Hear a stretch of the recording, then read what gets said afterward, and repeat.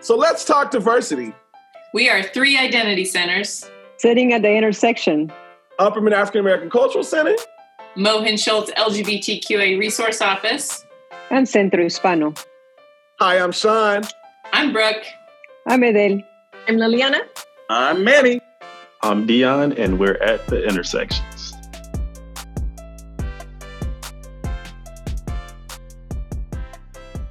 Hey, how's everybody doing? Welcome to our inaugural podcast at the intersections, where cultural center staffs and directors get together and kiki and laugh and giggle and also talk a little bit about our work. And today we are celebrating Latina.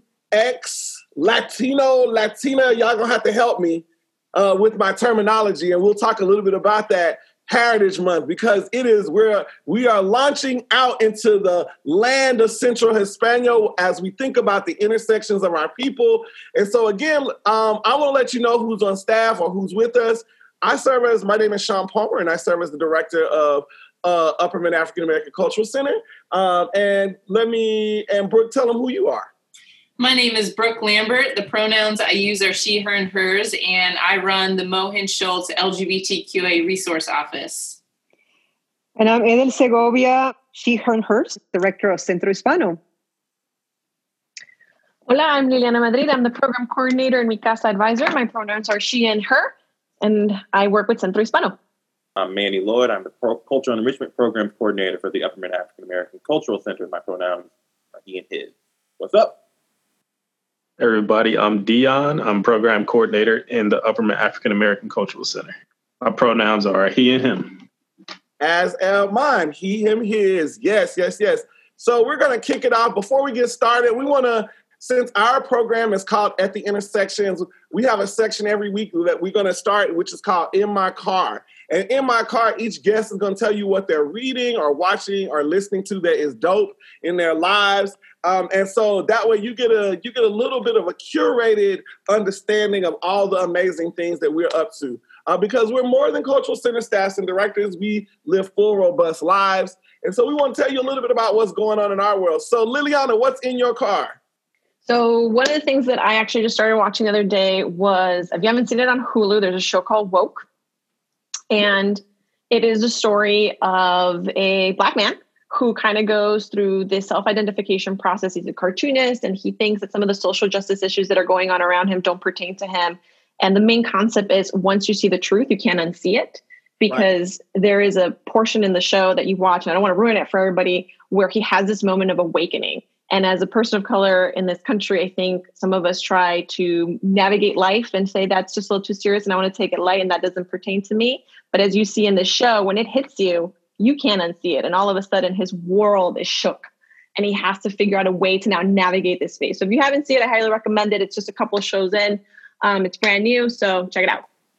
So you're going to send me your Hulu information so I can watch that too? We'll add you to the family plan. Yeah. I appreciate it. It's the no commercial subscription, so it's it's up there. Oh, that's fancy. Fancy. That's that new money. Guys, no cable, but we got some Hulu. Hey, I'm not mad. Dion, what are you listening to? What are you watching? What's going on in your world? I am back watching All Def Digital on YouTube because I love comedic relief, especially after a long day at work. So they just recently relaunched a lot of their different episodes for the different, what do you call them? I guess like jokes that they do, like dad jokes, bad jokes, roast me, would you move here, bad time, all those like comedic type stuff. So that's what I'm listening to and watching right now. So a lot of YouTube. What's in your car, Brooke? So man, I am all over the place. I'm reading all sorts of things and watching all sorts of things. But the one thing that I was thinking about the most, probably because I was talking to my wife about this show yesterday, because she's been working during this whole quarantine, like going into work. So I've had a little bit more free time, which means that I've been able to watch a few more shows. So she'll come home and be like, hey, let's start this. And I'm like, so funny thing is I'm already done with it. So that's been so. But the show that I was telling her about, that I'm like, you really got to watch this show. It's called For All Mankind, and it is on Apple TV. It's on Apple, I don't know, Apple Plus, whatever, on Apple TV. And it's basically, so it goes back to the moon landing, the initial moon landing, but it has a twist in it, and it's like what would have happened had the Russians made it to the lunar surface before we did. And then we actually also started to push for women to be astronauts, and we wanted to put the first woman on the moon. What would that have done for like NASA and for the astronaut program? Wow. And it really covers like a lot of like gender inequality, but also I don't want to give it away too much because I want you to watch it. But there are a lot of conversations around sexual orientation and identity and what that looked like and what it currently looks like. So it was a really, really interesting show. So something a little bit different, but that's what's been on my mind lately. Adele, what about you? What are you into right now? So a friend of a friend sent me a link from Pilar Sordo, SORD. She is from Chile, and she has this podcast. She's a psychologist. She is doing a lot of reflection on the lessons learned through this pandemic, a lot of introspection and just looking within yourself and actually looking at yourself as the subject matter of your study.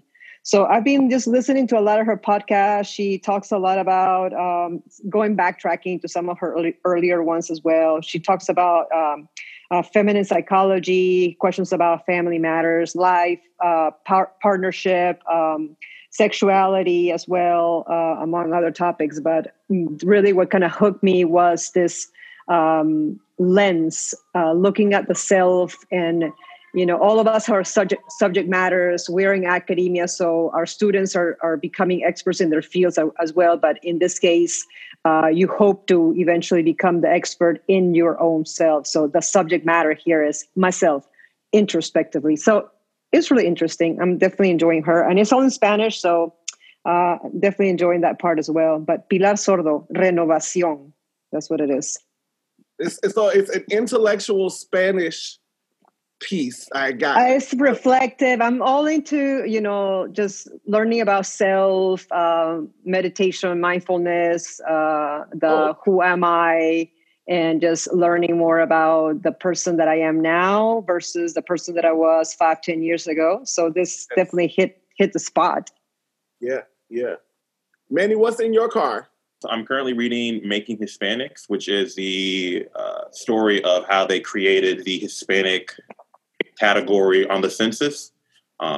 It's really interesting. They're looking specifically at Puerto Rican, Mexican American, and Cuban Americans and how they coalesced all of those together to kind of create this pan-ethnic identity. And it talks about how that was beneficial, but now how maybe that's not exactly the best word to use, or even like it's not it just kind of hodgepodging them all together. How it was political for them putting it together, but like now it's like, okay, we are now the same. We share, but we are not the same. So that's a great book. I'm listening to Snow the Product, Mexican-American rapper. She's amazing. She's awesome. I discovered her via Hamilton. She was on the Immigrants remix, which was great. And what I'm watching and I'm obsessed with, and Sean, you know, Lovecraft Country. Ooh, we share that together. That's like you were going to take mine. You took mine. Okay, all right. Well, I'll pass it to you. You can talk about it. But Lovecraft Country, I'll let Sean go into it because he's an Afghan studies degree master person. But Lovecraft Country, it hits my historic piece. It's a period piece set in 1955. It hits my period piece nerd side. It hits my sci-fi side. It hits my blow your mind because racism is horror. And like, yes, we knew that. But the way they show that and contrast that in the series, chef's kiss. So good. If you are not watching Lovecraft Country, watch. Isn't that like Showtime? It is HBO Max. It's HBO. So are you going to be giving us access to your HBO? We got Liliana. Who said I had HBO, man? So whose password are you using? We can. That's an offline conversation that we can have. John Palmer. Yes. Well, yes. I'll give it to you. I don't know. I never know. So the problem with being at home, right, is like you're sitting there and you're like, oh, I can do a 7-day thing. I'll watch this for 7 days and binge the show. And then the next thing you know, as my wife has reminded me, she's like, Sean, we have 4 channels that we are subscribed to that are now taking $75 out of our accounts. I'm like, oh, I didn't know. I didn't know. So I almost ordered Showtime. I think I almost ordered Showtime last week. And I just thought Janika was going to she was going to break me up into bits and pieces. So I said, let me not do this. So, but yeah, Lovecraft Country, I will definitely share whatever I got. But you should see it is really genre bending. Funny enough, Brooke, here's your language. It's actually queering. It's queering genres. Like it is not one easy drama. It is all over the place, and there are conversations around sexual identity. We actually think one of the main characters is at least closeted for sure. And so again, like there is a very interesting piece to the show that is happening. Definitely, it's horror, it's sci-fi, it's the end of the world, it's good battles of good and evil, and then it's set in a period, and then the music soundtrack is everything. The music is just, the music will get you. So like, go ahead, Manny. No, I'll end, and then I'll try to see what you got. There is one scene that is the most horrific and terrifying scene I've watched in probably like 4 or 5 years, and it has nothing to do with, there's no blood, there is no gore, there is no monsters. It is just one scene because Black people will be able to like attest to it, like because realizing that this was a real thing that they had to dealing with like sundown towns. It is horror personified, and I'm watching it and I'm like, they're just right. Oh, no. I don't. Come on. So, like, again, I don't want to spoil it, but watch Lovecraft Country. It's just a great story, just overall in general. Yeah.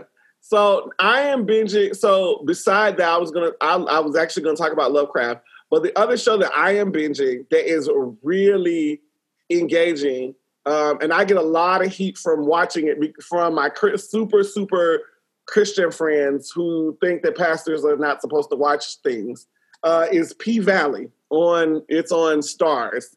And P-Valley is about this southern strip club that is primarily Black.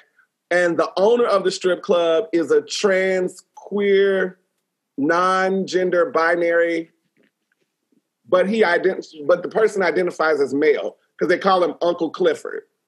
But when I tell you Uncle Clifford is a father figure, a nurturer, but also like not to be played with. They've created love interests for Uncle Clifford. And also like there's these beautiful like backstories to these Black women for the most part, who are like trying to make sense of like doing quasi sex work. And so it's a more nuanced version of say the Players Club, if anybody's seen the Players Club. And so like, I got introduced to it by one of my mentees. Shout out to Vante. But all of my former students were watching it. And so I cannot get the soundtrack out my head. It's like down in the valley where the girls get naked. Like I just can't get it out it's rap song. And it's Black women producing it. Like Black women are designing the scripts and they're producing it. One of the head characters is a Delta. So like, it's a very interesting take. I got my wife into it, although she was just like, I don't know about the strip club, Shine. But like, when I told some friends online that I was watching, and they were like, I just would not expect a pastor to be watching this. And I was like, well, who says that, like, why is the only place that is holy the church? Because everybody don't find the church to be all that holy. So let's talk about that. So again, it's been a really good, eye-opening conversation. Now, my classmates who went to seminary with me all are watching it. Everybody's. So it's like the perfect mix of like Southern culture, these very deep Southern accents that I love and I grew up on. And then like, and they're talking about making chicken wings and all those kinds of things, right? And then like, there's also, but like very like complex characters being built in this Southern rural town that is dealing with gentrification and rural and like industrialization and being left behind. And so that's really in my car. And I would say that I'm also reading this other book. I've been reading Delectable Negroes for the last couple of weeks in my class, but that's the other book that has gone alongside of this. And Brooke, I know I need to drop a copy off in your office because it is by Vincent Woodard, and the book is about how black men specifically are homoeroticized by their white slave owners. And it won an award in the LGBT community a couple of years ago, but the author died suddenly and left this really amazing book. And I'm using it in my class to talk about slavery. So that's like the thing in my life right now. So like that book gives me lots of insight. So that's kind of what I'm doing. But we're going to segue out of my car into our topic for the day. Liliana and Adele, are you ready? Because we've got some questions. Because Latinx History Month is upon us. And we want to know how to celebrate this thing correctly. So do we hang up all the flags? Do we go to our favorite Mexican restaurant? How do we celebrate Latinx History Month? Do it well, with intention, and without being stereotypical, offensive, like we might do at Cinco de Mayo. All right, so let's kick it off. First of all, Latinx History Month rolls between 2 months of the calendar. So we begin September 15th and close it up on October 15th. That has grown since its origins back in the 60s. It used to be just 1 week long.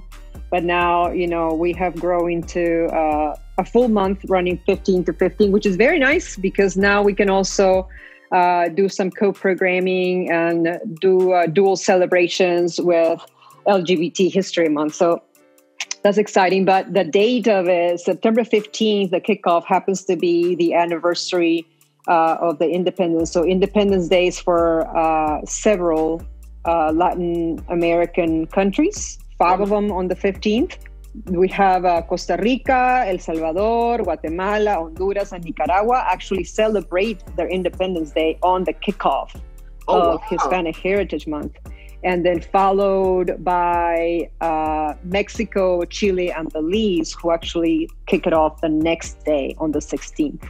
And it just rolls into October with a few more, a couple more countries celebrating their independence into September and October as well. So that's why the date. And to answer your question, what do we do? Yes, we hang the flags. That over at Centro Hispano, we're known for taking our flags everywhere. Everything has to have a flag. From our kickoff event, Raise Your Flag, which is our welcoming event for our students. Everybody just kind of clinging on to their heritage flag, regardless of what their actual citizenship may be. I think that the Latinx identity, the ethnic identity, is definitely very palpable when we see our students wanting to cling on to that national origin, the heritage of their parent country, whatever that may be. So it's nice to see the students try to identify themselves in their peers to see how many more, are from Peru or from Puerto Rico or from Chile, whatever the country may be.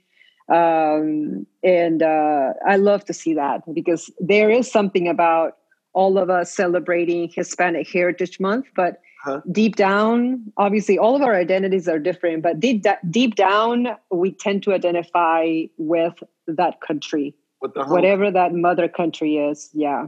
You know what's so funny, Adele, as you talk about it, like I remember when I was advising the Caribbean Student Association and working with my African Student Association at another college, and they would take their flags to parties. Like they would take their flags to parties, and like when the particular song hit, from that particular country. Like I remember this very upbeat Guyanese song when Guyana, where my friends from Guyana, and they would take their flag and they would wave it in the air. Does that happen in traditional in kind of Latinx environments? So like or more where folk are clinging to their country? Like do they take their flags to the party, or is that acceptable to do? I don't know. And the reason I ask is because like, since my identity is, since I'm, I would say I'm regular Black, which means that I'm African-American and I can, a descendant of slavery, right? So we call that regular Black around my way, or as I'll give you a little vernacular, regular Black. And so I don't think I'm taking the American flag anywhere. No, but you know what? If you're talking about soccer, when it comes to the Latinx community, what you just described is very much what you might see at a soccer field. And it's very much what we would see at the university when a World Cup came around. Oh, yeah. Students carrying their flags, waving their flags. And just, my gosh, they were wearing the flag when the different games came up. And we would actually schedule them by country so that we would know that all the Colombians were coming up to Centro. And God forbid the Brazilians showed up because, our leader happens to be Brazilian. At the time, we had an Argentinian staff. And then Brazil and Argentina were playing on the same day. And then they had to make peace before the game. Same thing, I had a colleague who Venezuela and Peru were playing. And said, well, whoever wins, we're still going to be buddies. We're still going to love each other. But when it came down to the actual game time, it was serious business. And yes, flags were flying. Now, Adele Center isn't the only place that likes flags, as I understand it. I knew that was going to come in. Nice Yeah, I was actually I was meeting with some students, and they were talking about, our center just expanded, and we don't have all of our decor back up. And one of the first questions they asked was where we were going to hang the flags. So flags are very important. And down in the Mo, right? Very important. So we're trying. So everybody, we're trying to figure out like a name for Mohan Schultz. So so we don't know. We haven't settled on anything. So the Mo is what we're thinking about. Some people might think of it as the Schultz, but we're open to ideas right now. I think, right? Yeah, we're open. I think. We'll throw some things out and just really see what sticks, see what feels good, and then we'll go from there. As Zora Neale Hurston would say, they're wrapped in rainbows. Like, so I love that. I love the idea of that at Brooks Shop. Well, while you get your decorations and your flags order and try to locate them, in the meantime, we still have our rainbow flag hanging up at Centro. I think actually that may be the only flag that we have hanging right now. I think all the other national flags came down to do the photo shoots that we do for our Wall of Famers, our seniors that are graduating, that are our leaders. So, Adele, do you have? Let me ask. Okay, so a question for you: Do you and Liliana have enough space to put the flags up? No, we usually put in Centro. We have space to hang maybe 4 or 5 flags at a time. And so we usually just hang the ones that are, I guess, most of our frequent flyers. We have a large Mexican community. Okay. Part of our staff is also of Mexican heritage. If I'm lucky enough and I have another Peruvian around, I'll hang up the Peruvian flag. But lately, Liliana's got bids on really who needs to be hanging up there. I love the idea that people are connected to a land and space. So much so that they would, unlike traditional, most African Americans, I think if we took the flag and like we're walking around with it, it has a different resonance for African Americans. And particularly in this moment, it would, I don't think most Black people in their right mind are not taking the American flag anywhere. We're more likely to have, I would say we would take the red, black, and green flag, but we actually don't have a red, black, and green, national Black solidarity flag hanging in the cultural center at this point.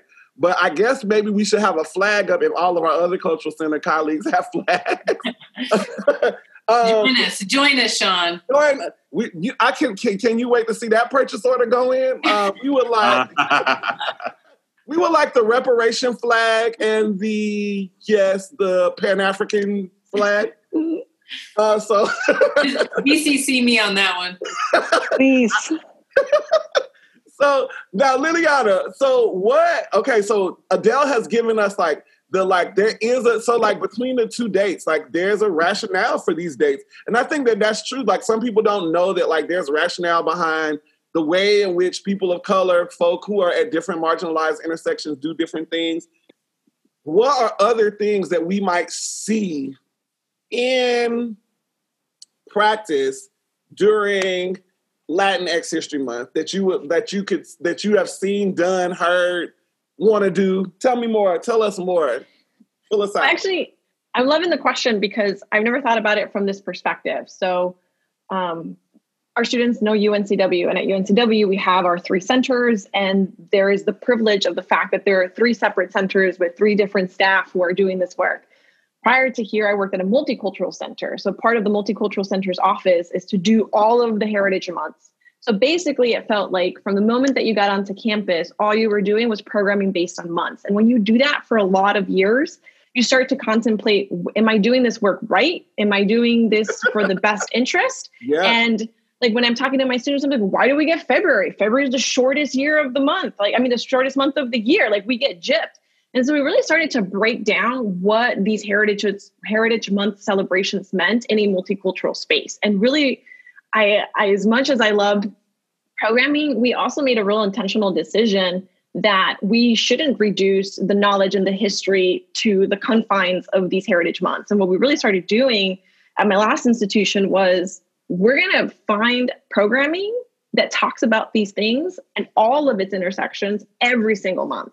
Because it's unfair that for Hispanic Heritage Month, not only do you start at the beginning of the semester and you're straddling 2 months, which doesn't make sense to a lot of people, because you can't really we don't own September, we don't own October, and then October is Pride Month. So you're like, okay, now we got to make sure that we're mixing this into the space, and then we're not talking about all these other issues, and you're trying to squeeze it between these 30 days, not including weekends, right? And you're the conversation, especially I think today is, and depending on where you're living, your history and knowledge base of Latinx history and influence in the United States is very limited. And to try to squeeze that in is unrealistic. Yeah. So what we did was okay, so for the Heritage Month, we're going to focus obviously on a keynote speaker who's going to talk about a specific issue that we've themed out the year to. And then we're going to have some cultural celebration because we recognize that having joy and happiness and celebrating identity is a very important piece of that. But we're going to continue the conversation throughout the year. So whatever our theme has been, that is the theme of conversation for every single one of them. And when we can intersect, we could intersect. And when we can have spotlight programs, we could have these spotlight programs. The biggest one, and I'll say this no matter what school I've been in, has always been the food. And being able to work with dining, to be able to incorporate some more Latinx cuisine, at least for the month, because we recognize that making rice, as simple as that may sound, in bulk with flavor, is a difficult thing to accomplish. The blacks know that. I like how you had to add with flavor. Well, yes. Because I'm going to tell you, I've had students who walk around with adobo in their backpacks because they were residential students are I can't do this. And they're adding the spice in because they recognize that as we were trying, folks were doing their best, but when you're doing it in bulk, it didn't always come out in the way that you needed it to come out to be a sense of home. So, well, I think we can find adobo and tajin in the closets at Centro, can we? You can. There it is. As is hot sauce and Old Bay seasoning in our closet. So that is Adele. So this is a funny story. Let's talk through horror. So multicultural centers for sure can talk about food horror stories. Give me your favorite food horror story, Adele, as folk have tried to give you Latinx food on a platter. No, here's the thing. Nothing can top Mexican hot chocolate that is so spicy that our own Mexican students could not drink it. How's that?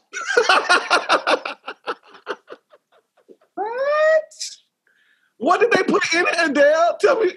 What the hot sauce into the, like, I don't understand. Well, you know that Mexican hot chocolate is just, I mean, it really is just unbelievably tasty.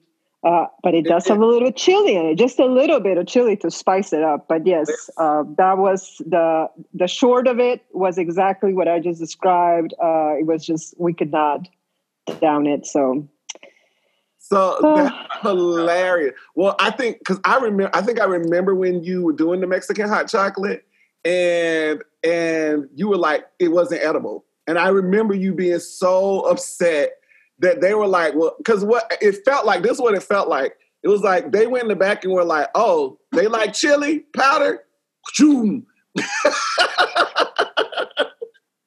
But I know that I would have been so angry. Well, we'll save that up for the section on the stereotypes that we should steer away from. How's that? We should. Brooke, do you have a multicultural horror story? You know, I'm trying to think, to be honest. We try and keep things simple, you know, but I did, honestly, where I worked before, I think it was for National Coming Out Day, we did a cupcake sale, but we were allowed to like make our own cupcakes and like individually wrap them and stuff. And the students, they did a phenomenal job. They were these awesome cupcakes with blue frosting. And then have you seen that rainbow like rope candy? Yeah. So they took the rainbow rope candy and like made little clouds and then did like a rainbow on the top of the cupcakes. Oh. And they were like the best things I've ever seen. And we tried to have catering like replicate it the next year. No. Nope. Negative. Like could not. We were like, no, this is not working. Like I thought this was just a Latinx thing. I mean, we send them the recipe and everything, but evidently has nothing to do with that.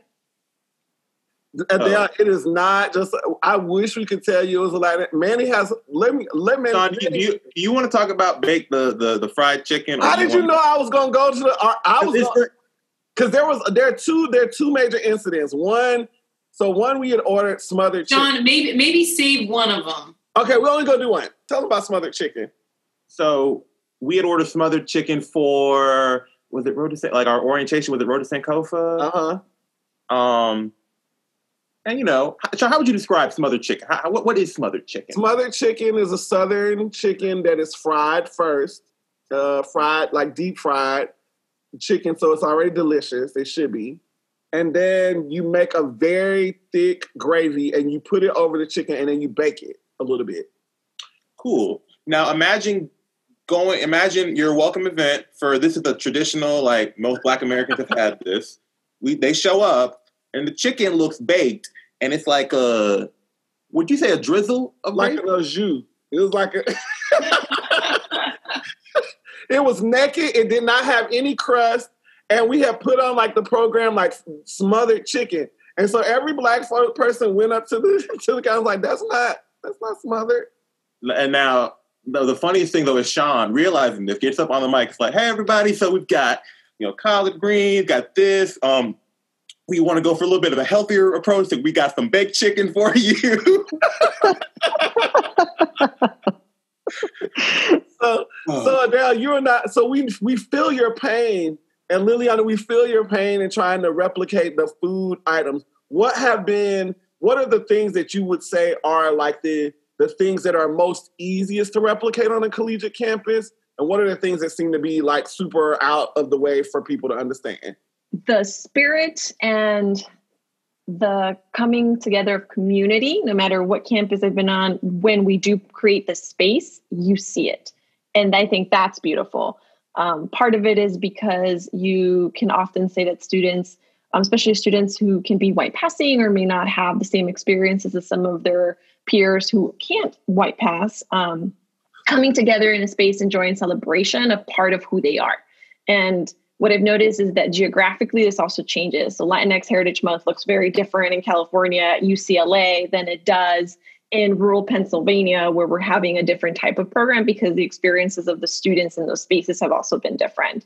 So I'm thinking of California and some of the celebrations that I've seen there, where you are just in this beauty of diversity at all times, and you are feeling validated in your culture because everything is bilingual in Los Angeles. I mean, most of the places you're going to go to, either someone's going to speak Spanish, the sign is in Spanish, or your community is predominantly Latinx. Those types of needs differ, but I think that the coming together in celebration, as Adele mentioned, like this is a time for me to recognize maybe something that I don't recognize every day in a beautiful and positive way, and carving out that ability to make it positive and to highlight the contributions that Latinx folks have had in our history, and to really focus on some of that academic work has been really easy because we have a ton of Latinx academic scholars who are literally making movements now and who are alive today. And we always talk about some of our regulars, and Dolores Huerta, bless her heart, she's still going strong. She's still actually speaking this year. How old is she? Is she 89, 80? I'm not going to misspeak because if I do, she might come back for us. She's definitely up there in age. Cesar Chavez isn't around, but I'm like, there are other folks, and they're like the Malays, Blackwells, who are making impacts in the way that we look at ourselves today, and they're available, and folks really react to being able to bring in these speakers who are impacting the way and shaping the way that we see Latinx in our community today. So I think across the board, that's always been well received. And Dolores Huerta is 90. So imagine that's a huge milestone for us to aim to continue to be active like she is. That's crazy. Yeah, she's still booking speaking roles. Like I think she is Purdue's actually she's their keynote this year. One of their 3 keynotes for the month. So she's making the rounds. Oh, wow. So you're telling me that POCs have history on doing stuff right now? It's not just in the past? Really? And like I thought we just had MLK and Cesar Chavez, and like I thought they just stopped and they lived on their happy little life. But look at that! Wow, history alive. Well, today, right? As we kind of talk through it, do you have a favorite moment that you remember that you want to take us to in terms of like an experience with students or even an experience in how you celebrate the Heritage Month? I'll speak for what used to be our annual Centro photo shoot. So as you know, we're in Wilmington, we're surrounded by water. So every year we would do a photo shoot either at Wrightsville Beach or at the riverfront. And the last one we had was at the riverfront by the Water Street. And we did a call for all of our students just to meet us out there on the boardwalk. We brought the flags. We had the photographer ready and lined up. But when it was all said and done, what the product shows and the images show are students of all different backgrounds, most of them Latinx, some of them allies. So students who identify with Centro Hispano because of their immigrant experience from other parts of the world, or because their best friends are Latinx, or because they just feel at home at Centro because of whatever reason. So here you have this just ocean of people holding on to flags that may be their own, but may also not be their own. They may be their friends' flags. They may be their, just somebody else's flags. But here we are, all of us holding on to flags that identify with this community, with this population, and just holding it and treasuring it and loving it as their own. So those images were just, and those moments were just unbelievable. Just a lot of love. And I think it really shows this sense of family and community unity through shared experiences that Centro is all about. So I know we've been talking about flags for a while now, and they're very meaningful, but it was really something else to see that people were holding somebody else's flag as their own. So that was just beautiful to see. I created a Latinx Heritage Month planning committee, and folks who were invited to those spaces were usually our Latinx Student Union and faculty and staff who weren't forced, who were voluntold to be part of a planning committee, but who genuinely wanted to be in that space. And I have to say, my favorite moment was having students and faculty and staff sitting in a space together. Usually we would meet in the spring to map out the fall, but having them in that space together in this exchange of ideas, and students like really standing up for themselves and being able to collaborate with faculty, because some of them, they may not be in that major, or the faculty who would show up, you never knew. Like, it was really a round table of anyone who wanted to do the work and who was willing to be a part of this space come together and together have this beautiful creation of programming that you had buy-in from already your students and your faculty and staff before the semester even started, because then you knew that the students felt supported from folks on campus. And faculty was doing the work and preparing. They knew that they had the buy-in from the students. And to me, it was just beautiful to see this many collaborative allies come together in a space to create something that was going to be on display and available to the rest of the community. And my favorite was watching the students develop themselves as leaders in those spaces, because the ones who really were passionate about certain subjects, like we had a student who was all about DACA and undocumented, and that was their strength. And so they actually were able to collaborate to create a symposium where they partner with other institutions to be able to talk about the issues, because the communities were so small at the institution we were in. And they're like, this is really important. And our faculty needs to be educated on who's in their spaces, so that when we're having conversation about what you need to be doing and what internship or what work you need to have, like, understand that not everyone has the same privileges in that space. So just kind of watching that melding of intellectual and creative fusion come together it's always my favorite part for Latinx Heritage like planning. I live for that. I love that. So, this podcast is called At the Intersection. So I was wondering, Dr. Segovia, Liliana, Brooke, are there any intersections between notable Latinx, queer folk, or LGBTQIA folks that people listen to this podcast and read about afterwards, or read or watch information about? Because again, there are you are not just one identity. There are a lot of intersections. Brooke's raising her hand, so Brooke. Yeah, there are quite a few notable queer Latinx folks. I think probably most notable is Sylvia Rivera, right? So yeah. So the Stonewall riots was started by a couple of queer Latinx, but most notable, Sylvia Rivera is the one that, threw the first brick or the shot glass, I guess, actually, threw the shot glass, and is the one that kind of sparked that entire riot, which, as we know, is, kind of where we get the modern day LGBTQA movement is from Stonewall. So I think she's probably most notable. There are some other notable historical folks. So Frida, who's a famous Mexican painter, is another one.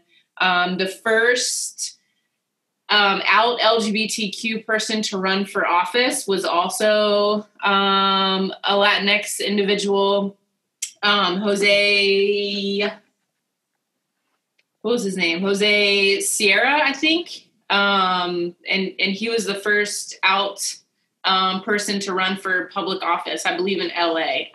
But so those are just a couple. But I mean, I think that as we know through queer history, we know that people of color are interwoven with queer history as well. So where there are queer, kind of uprisings and fights going on, there are always people of color interwoven with that. Even though, as we know in general, especially American history is really whitewashed. And so queer history tends to be pretty whitewashed as well. But, we know that people of color are interwoven with that. It looks like Liliana's getting like really antsy. So I think that she might have something to add. No, because I recently learned about this person, because we're talking about history in the moment now. And Rafi Friedman Guzman is the first American transgender rights activist and openly transgender person to work at the White House who's a Latinx descent. And I was like, I didn't know this. And as I'm doing my research, I was like, why don't I know about this person? Right. Why isn't she on everything? Why isn't she leading it? Because we just don't know, right? It's happening in this moment. But I was like, look at her, setting trends, making waves. I want to circle back to one other question. Liliana, you talked about how you had a theme for Hispanic Heritage Month at your previous institution. Is there a national body that themes each year? I know for Sean, help me out with the name. I know the acronym. Asala. Yeah, which was founded by the person who founded Black History Month. So there again, like as we talk about it, like February has a whole thing, and there's a national body, Association for the Study of African American Life and History, Carter G. Woodson, who created Black History Week, and then it expanded into the month of February, of course. And each year it's themed. So I think Manny's question is like, is there a national coordinating Latinx body that goes, okay, this is how we're going to do it. This is the national thing. You can do whatever you like, but this is the national thing. That's a great question. I honestly don't know. That is a great question. I'm not aware of anything of that type either. I know that the governor declares, it's the annual declaration of Hispanic Heritage Month in North Carolina. At the national level, you have similar things, but and even here in Wilmington, at some point, depending on whether it is requested by the mayor of Wilmington or not, he will do also a proclamation, but nothing of like theme related. Yeah, like the themes are always based on the needs for the institution. So if like we notice that, I think the last one we did a Raíces theme, which was our roots, because we were really like, we needed to go back to ground zero and really have that conversation and explore the historical components of identity and what that has meant. So that was like the theme for the year. I think after post-election, we were very much into political advocacy and who were the folks in our communities that had championed a lot of this social justice work and identifying who they were and really specifically looking at some of those social justice leaders. And that was the theme for 1 year. And then prior to that was authors and really exploring the arts component for Latinx, because oftentimes that's part of the conversation that gets lost because we get so focused on culturally, like, what is it that value, what has the most value? What is your title? What is your prestige? And we have so many artists in the community and writers. It's like, House on Mango Street was one of the first books I ever read where the author was a Latina.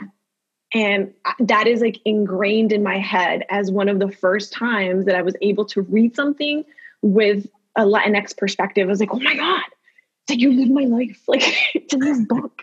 And I was so excited about that. And just kind of, especially because we had students who were sometimes very science-based majors and they weren't getting some of these perspectives.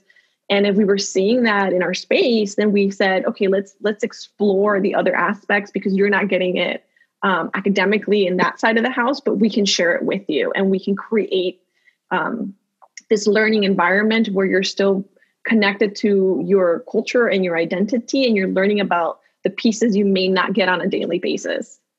This actually has me thinking about another part of the conversation that both you and Adele mentioned about passing, actually. Because you all both talked about like white passing, like y'all were like, da-da-da-da-da, white passing, blah, blah, blah, blah, blah. And one of the intersections that I definitely think that is unique to both our shops is that passing, being white passing has like a history and a synonymous history in terms of like how communities of color work together, how they're seen, how people are constructed. And I'm wondering, so for us in Black communities, what, white passing would have been something that was practiced mostly in the 1920s, 30s, coming right out of slavery. But we still have light-skinned African Americans who can pass as white, right? Just not because they're trying so hard, but it's just because they present. It's just how they present. I'm wondering, is the history of passing in Latinx communities as fragile, as complicated as the way I might understand it? Sean, I think that what I have noticed, especially over the last let's say 5 to 8 years or so, the immigrant sentiment here in the U.S. has been just so negative, right? The anti-immigrant feel that I've actually had colleagues who are Latinx, but who either pass as Black or as white. And they are choosing to steer away from their Latinx identity because in their words, it is easier to just fall either under just the Black majority or the white, or the Black norm or the white norm in the U.S., rather than fall into the immigrant community, which is just has been just suffer this, I guess, increase of anti-immigrant sentiment over the past 2 elections. So they're actually choosing, and in their words, for them to say it is hard enough to be Black. I don't need to be Black and Latino. So I don't need to be doing that. And those that are white passing, they may also just rather stick with the white population and completely put aside their Latinx identity. Now, long term and down the road, research will show you that the rejection of the self and the rejection of the identity actually ends up kicking them in the tail. Because then they're carrying that weight, they're dragging that bag of stones or whatever it is that they don't want to face at the moment, and later on it ends up biting them. But I have actually heard that from the mouths of just individuals who have that choice at this point, and based on whatever the turmoil might be or the turbulence may be, they're going to choose whatever is the best route for them at the time. So I'm going to take it even further back here, and we're going to talk about the colonizer. So if you're talking about Spain colonizing South America, there's something very different that the Spaniards did that the English didn't do. Spaniards were allowed to marry indigenous people. Like, there's historical notations of these, I guess, interracial marriages, you can call it. And it was almost seen as a sanctitude and purifying of this race. And the Spaniard was encouraged to create basically the mestizo population in a lot of parts of this country. And culturally, that has been ingrained for eons, right? Like, we're talking about folks who really believed that the lightification of the skin was a purification of the race. And I think that in those testaments, we can really relate across culture there. And when we're talking about folks who have had that kind of rhetoric ingrained in them for such a long time, you often have this belief that I need to do what's best and I need to provide. And if I'm coming and I'm here in the United States and I want what is best for my person, what is best for my kid, then this is what I'm going to do. I mean, I remember growing up in Los Angeles, I had friends whose parents intentionally did not teach them Spanish because they thought they were doing them a service. And they're like, this will help you assimilate. I have lots of students, lots of former colleagues whose parents did not teach them Spanish intentionally.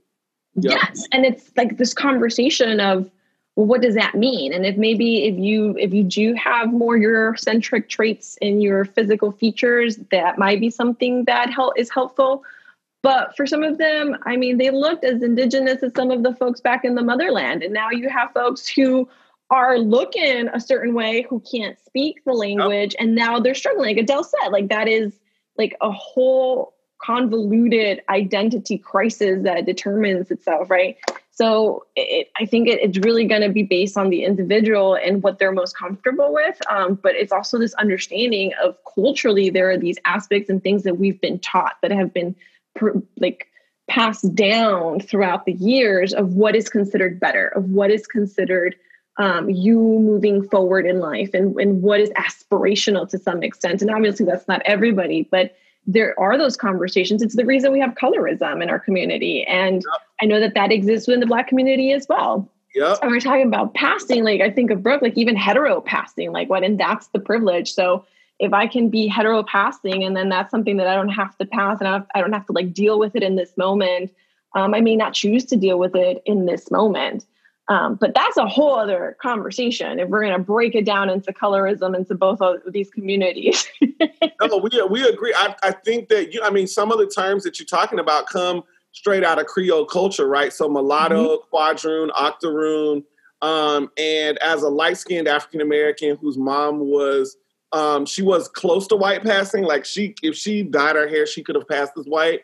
And so this is an ongoing conversation also in our community, right? So like this black-white binary and all of these other kinds of ways. And I would imagine Brooke would say it was also a heteronormative binary, right? that there are rewards for being on either end of the spectrum. But like once you get in the middle, if you are in that middle zone, like it gets real cuckoo and crazy. And so you end up having to make legitimate choices that deny parts of yourself, for sure. And so that's why, like, when you mentioned it, like, I was just like, oh my gosh, like, I'm hearing them say, use the same language. I mean, for us, like, you know, there's a body of Black literature that talks about what it means to be biracial, and it's called, like, kind of Tragic Mulatto. And so, like, there's a book called Quicksand in Passing that really kind of typifies, like, this kind of, like, biracial identity enough that you are light enough to pass. But, like, that's not, you know, I mean, I think like in Black America, if you talk about passing right now, I think we're waking up to seeing this African-American studies scholar out of Georgetown pass as Black, but who's actually white. And she's actually passing as Afro-Latino, Latina. Amanda wants to. Oh yeah, she could. I guess she was light enough that they were like, well, she couldn't just brown enough, maybe brown enough that like she can't be. You can't be just Black. It's like, well, I'll be Afro-Latino. I'll sprinkle some more ethnicity that I'm not at all. Oh, no, the sprinkles. Is this like a Rachel Dolezal moment? Is that? Oh, yeah. It's like, yes. She had to resign. Like yesterday. Like she resigned from her position because she had made her whole life on African-American studies. She has a major book out on So Rachel 2.0. Yeah.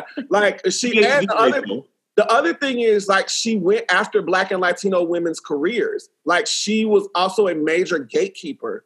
So when she wrote her article because of Afro-Latina sister came out and was like, nah, you Jewish from Kansas City, right? Like, you're not Latinx, Black, or wherever you say you from.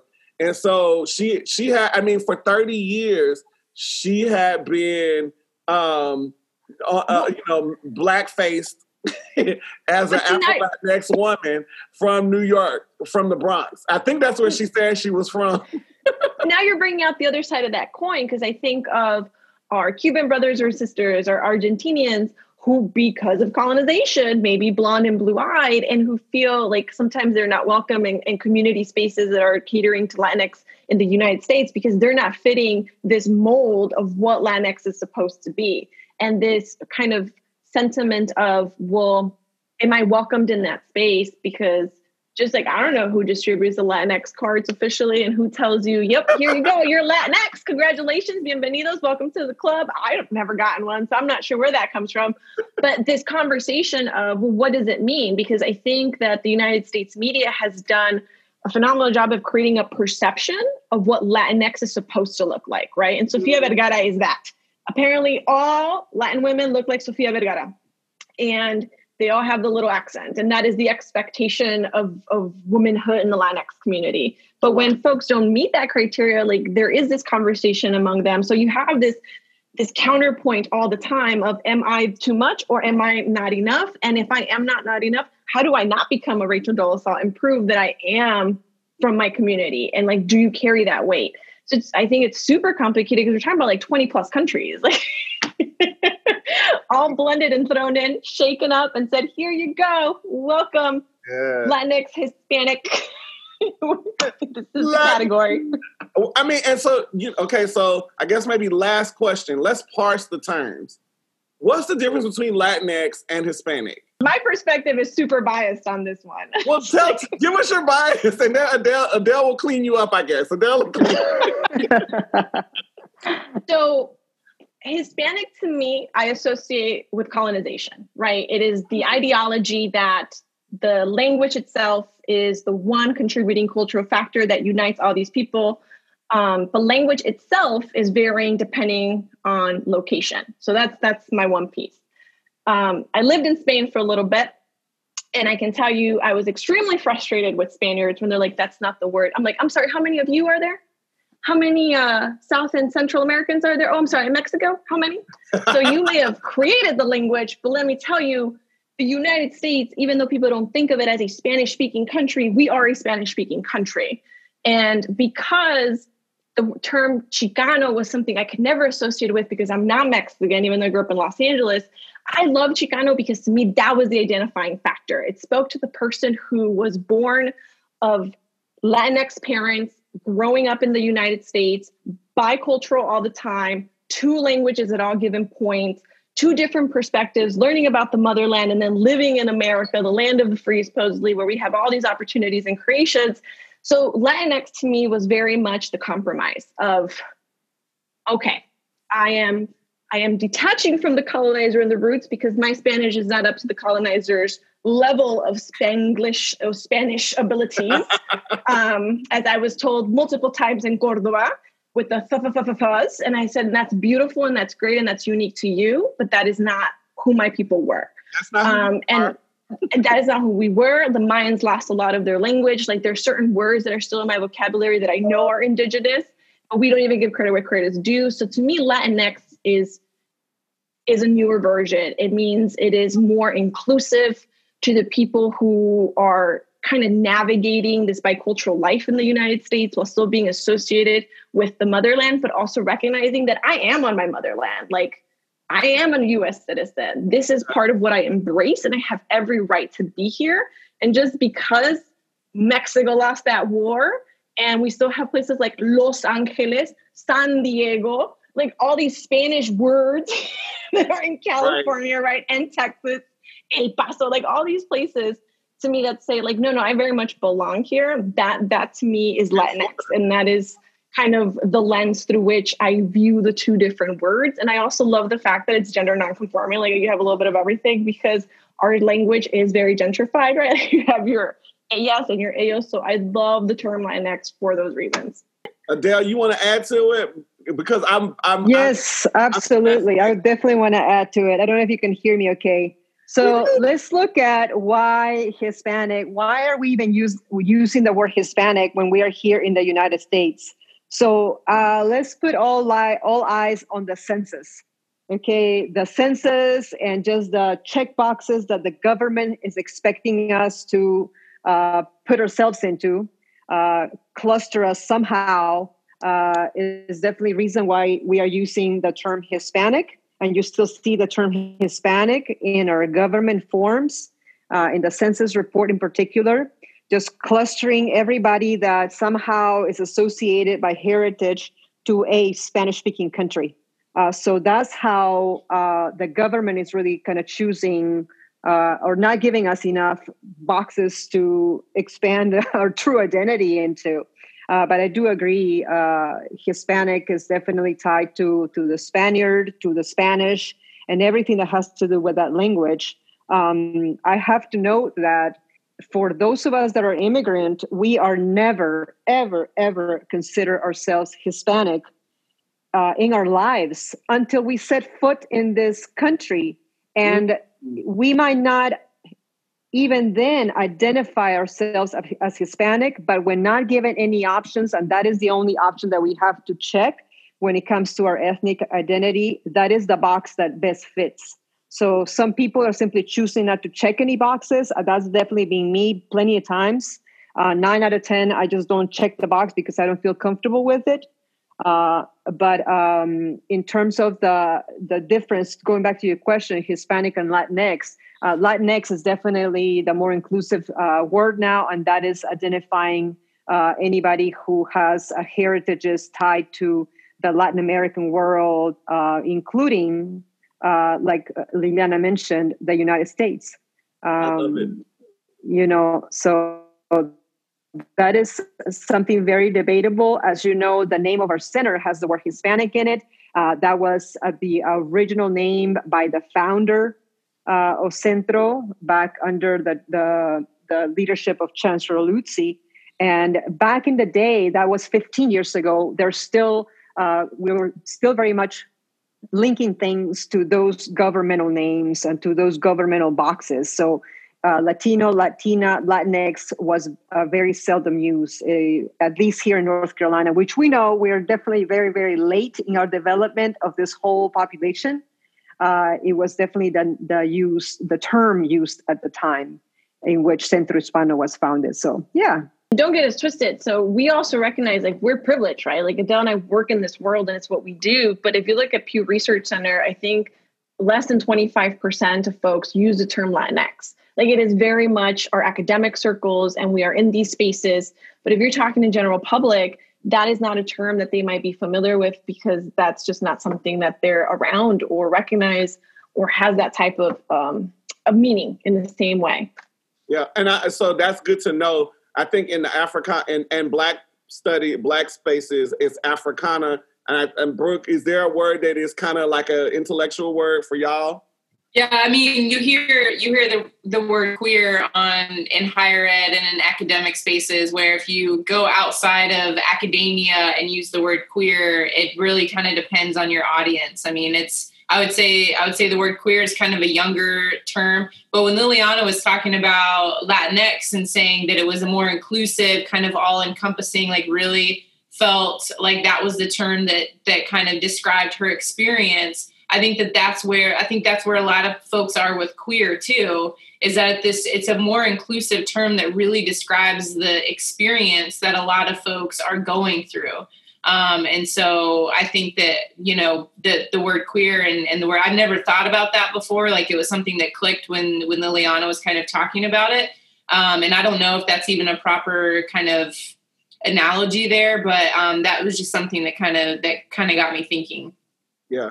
I think I for sure like listening into Liliana and Adele talk about the language piece as well, like talk about like how the Spanishes are different. And I, in my mind, I was like, ooh, so everybody's speaking ghetto something. Like, we have ghetto English, we have ghetto African-American vernacular, and we have ghetto Spanish. And I love it because, again, like, maybe America is a summation of like, of our working class communities and our underclass communities, and like where we pull from language in like pop culture is for sure from spaces that are marginalized, right? So like everybody's speaking what we want to say, what we want them to speak, right? So I think that's a cool piece to think about. All right, so I want to ask, since you've led us there, Liliana and Adele, in our wrong way segment, you going the wrong way. You're going the wrong way, wrong way, wrong way. Yes, you're going the wrong way.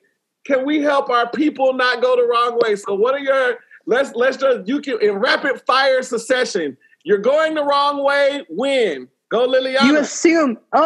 You assume that everybody who's Latinx or Hispanic speaks Spanish. Wrong way. Next, wrong way, Liliana. You assume that they all share the same foods and everyone likes a burrito. Boom, wrong way. Brooke, wrong way. I didn't know I was going to get called on for this. Everybody gets called on. I'm still thinking about a burrito because it's lunchtime. But speaking of burritos, I think going along with that you having a white person taco night is a way to celebrate Hispanic Heritage Month. Not good. Wrong way. Manuel, how are we going the wrong way on your world? When you think that you can't be Black and Latinx. Ooh, wrong way. We going the wrong way. Dion. When you think all Black people love fried chicken. I personally love fried chicken, but not all Black people love fried chicken. Well, and the other thing is we share a love of chicken between Black and Latinx spaces. So yes, Afro-Latinos might like a piece of fried chicken. Adele, a wrong way. What else can they not know that they need to know? All Latinx can dance. Oh, y'all can't. Preach it, Adele. Preach it. You're going the wrong way. Liliana, give us our last tidbit. What's the wrong way? When you assume everyone is Mexican. Yes. Ding, ding, ding. Yeah. Yes. And I'll be honest with you, because Black folk are from the South. When they see Latinx folk, they're always Mexican. I own that on behalf of all of my Black people. And I want to apologize to all of my Latinx friends and family members and cousins, because I'm trying, but it's hard work to stop them from thinking a different. Not just North Mexico, South Mexico, West Mexico, East Mexico. They're different countries. Yeah, I agree. So, see, Brooke, it's not just white people. It's something like Well, I'm just going to speak for white people. I'm not. I am not them. I am not. Yes. Okay. So that's our wrong way segment. And now we're gonna ask everybody to grab your one resource that you think will be helpful in our Crossroads segment. And so Crossroads, I'm gonna empower Dion. Dion, what's your resource for helping us think about Latinx culture and history and heritage? I would say probably your local library would probably be a good place to start. If you don't have a local library, definitely look something up online. That's preferably if you're looking for books or articles that have been peer-reviewed, scholarly written, would be a good place to start. It's usually these days I see in libraries cultural sections that you can easily access and find resources. All right. I'm going to Brooke. Brooke, what's your resource? What's your Crossroads resource? Yeah, well, on the other side of that, if you're not looking for something super scholarly, I'm into young adult novels. I think that young adult novels can really kind of bring out the nuances of identity and what folks are experiencing. So I want to throw out there Juliet Takes a Breath by Gabby Rivera, who, and it's a book about a queer Latinx character growing up in the Bronx, I believe, if I remember correctly. And it's just about their experience kind of through their identity and what that's like, and kind of going through like white privilege and coming out and long distance relationships, and kind of runs the gamut. So I'm a huge like young adult literature person. So that's where I'm going to go with that. All right. Manuel, what's your resource in Crossroads? So I love a good podcast. So I have learned a lot, particularly about like Latinx and culture, from Latino USA, which is an NPR podcast. We love our NPR over here. We do love a good NPR over here. It's a great, again, I'm very auditory, so just kind of hearing it as I'm walking to work, doing some chores. They do interviews, they do like kind of deep exposés, and it's really good for someone who grew up in Wilmington, which is not exactly, the most diverse space ever, to help me become better versed around Latinx issues and just Latinx culture in general. And then again, the book I mentioned earlier, Making Hispanics, because I think it gives a good idea of how this label is kind of put on folks, and how talking about these benefits and uses, but also, how it's kind of affected the general perception as we've moved on. So those are my two resources. Awesome. We're definitely gonna privilege the Latinx sisters with the most to end the segment. So I'll just put out my resource. I am a big fan of Eduardo Bonilla Silva's Racism Without Racist. We've read it a couple of times in the space. He is a major kind of Afro-Latino scholar on race and racisms, and really kind of helps give us insight. So I think it's important for us to have intellectual capacity. It's really a good read. It is a thick read, so might be a good read for like a reading circle if that's something you're interested in. And then I am going to say that's the thing that I would go to. That's my go-to. I did also see there's a television show on Netflix, but me and Liliana were talking about it, and I cannot remember the name of it right now off the top of my head. But there are a couple of television shows that are now taking seriously Latinx families and culture and heritage. And so I would invite folk to look at some of the shows that are recently out around how gentrification is affecting, even from a creative standpoint. So you can have more understanding of our world. I'm gonna kick it to Liliana, and then Adele will have the last word. Liliana, what's in your Crossroads? Was the show we were talking about Hentified? Hentified, yes. Hentified. So that's the newer one. I think it was on Netflix, and it talks more about the current experience. But also on Netflix, if you're looking for something that's a little more fun, it's called Latin History for Morons, and it's actually John Leguizamo, and he's a comedian, so he does this because his son's being bullied, and it's hysterical, and it's like a quick note on it, but it just gives you a quick preview.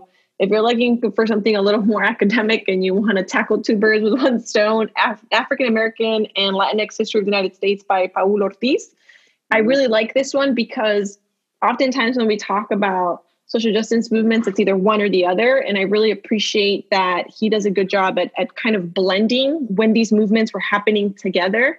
Because I always think of so many folks know the story of Brown versus Board of Education, but not everyone knows the story of Sylvia Mendes, which precedes Brown Board versus Education, who kind of desegregated schools in California as the first Mexican-American going into these white schools, right?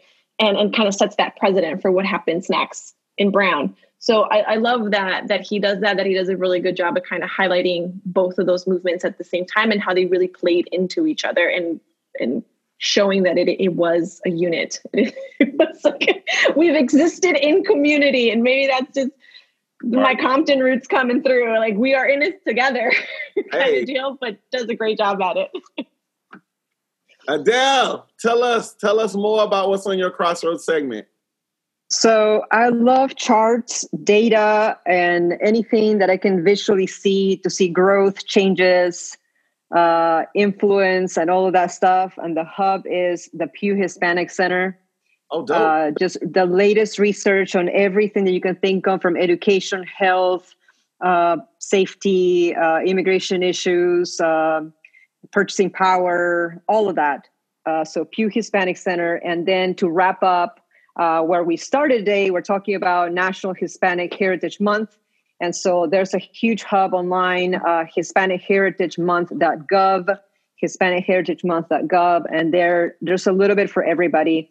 Exhibits and collections. There's audio and video. There's a section if you're a teacher and you're looking to even further this information out to your students, all kinds of images. And it's just a great, great hub. So with that, I'll definitely wrap that up with Hispanic Heritage Month.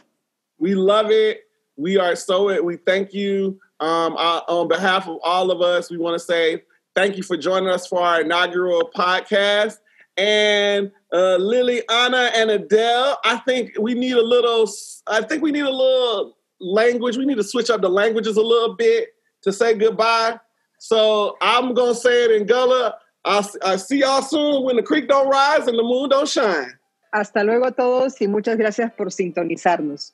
Hasta pronto. Stay tuned and follow us on our Instagram and our Facebook. So stay tuned for upcoming programs and events. We'll see you later at the intersection. Thanks, everybody. Nos vemos. You've been listening to At the Intersection, a collaborative podcast between the Upperman African American Cultural Center, the Moen Schultz LGBTQIA Resource Office, and Centro Hispano. Upperman, the Mo, and Centro are all located under the UNCW Office of Institutional Diversity and Inclusion, known as OIDI. To find out more about OIDI, visit uncw.edu/diversity.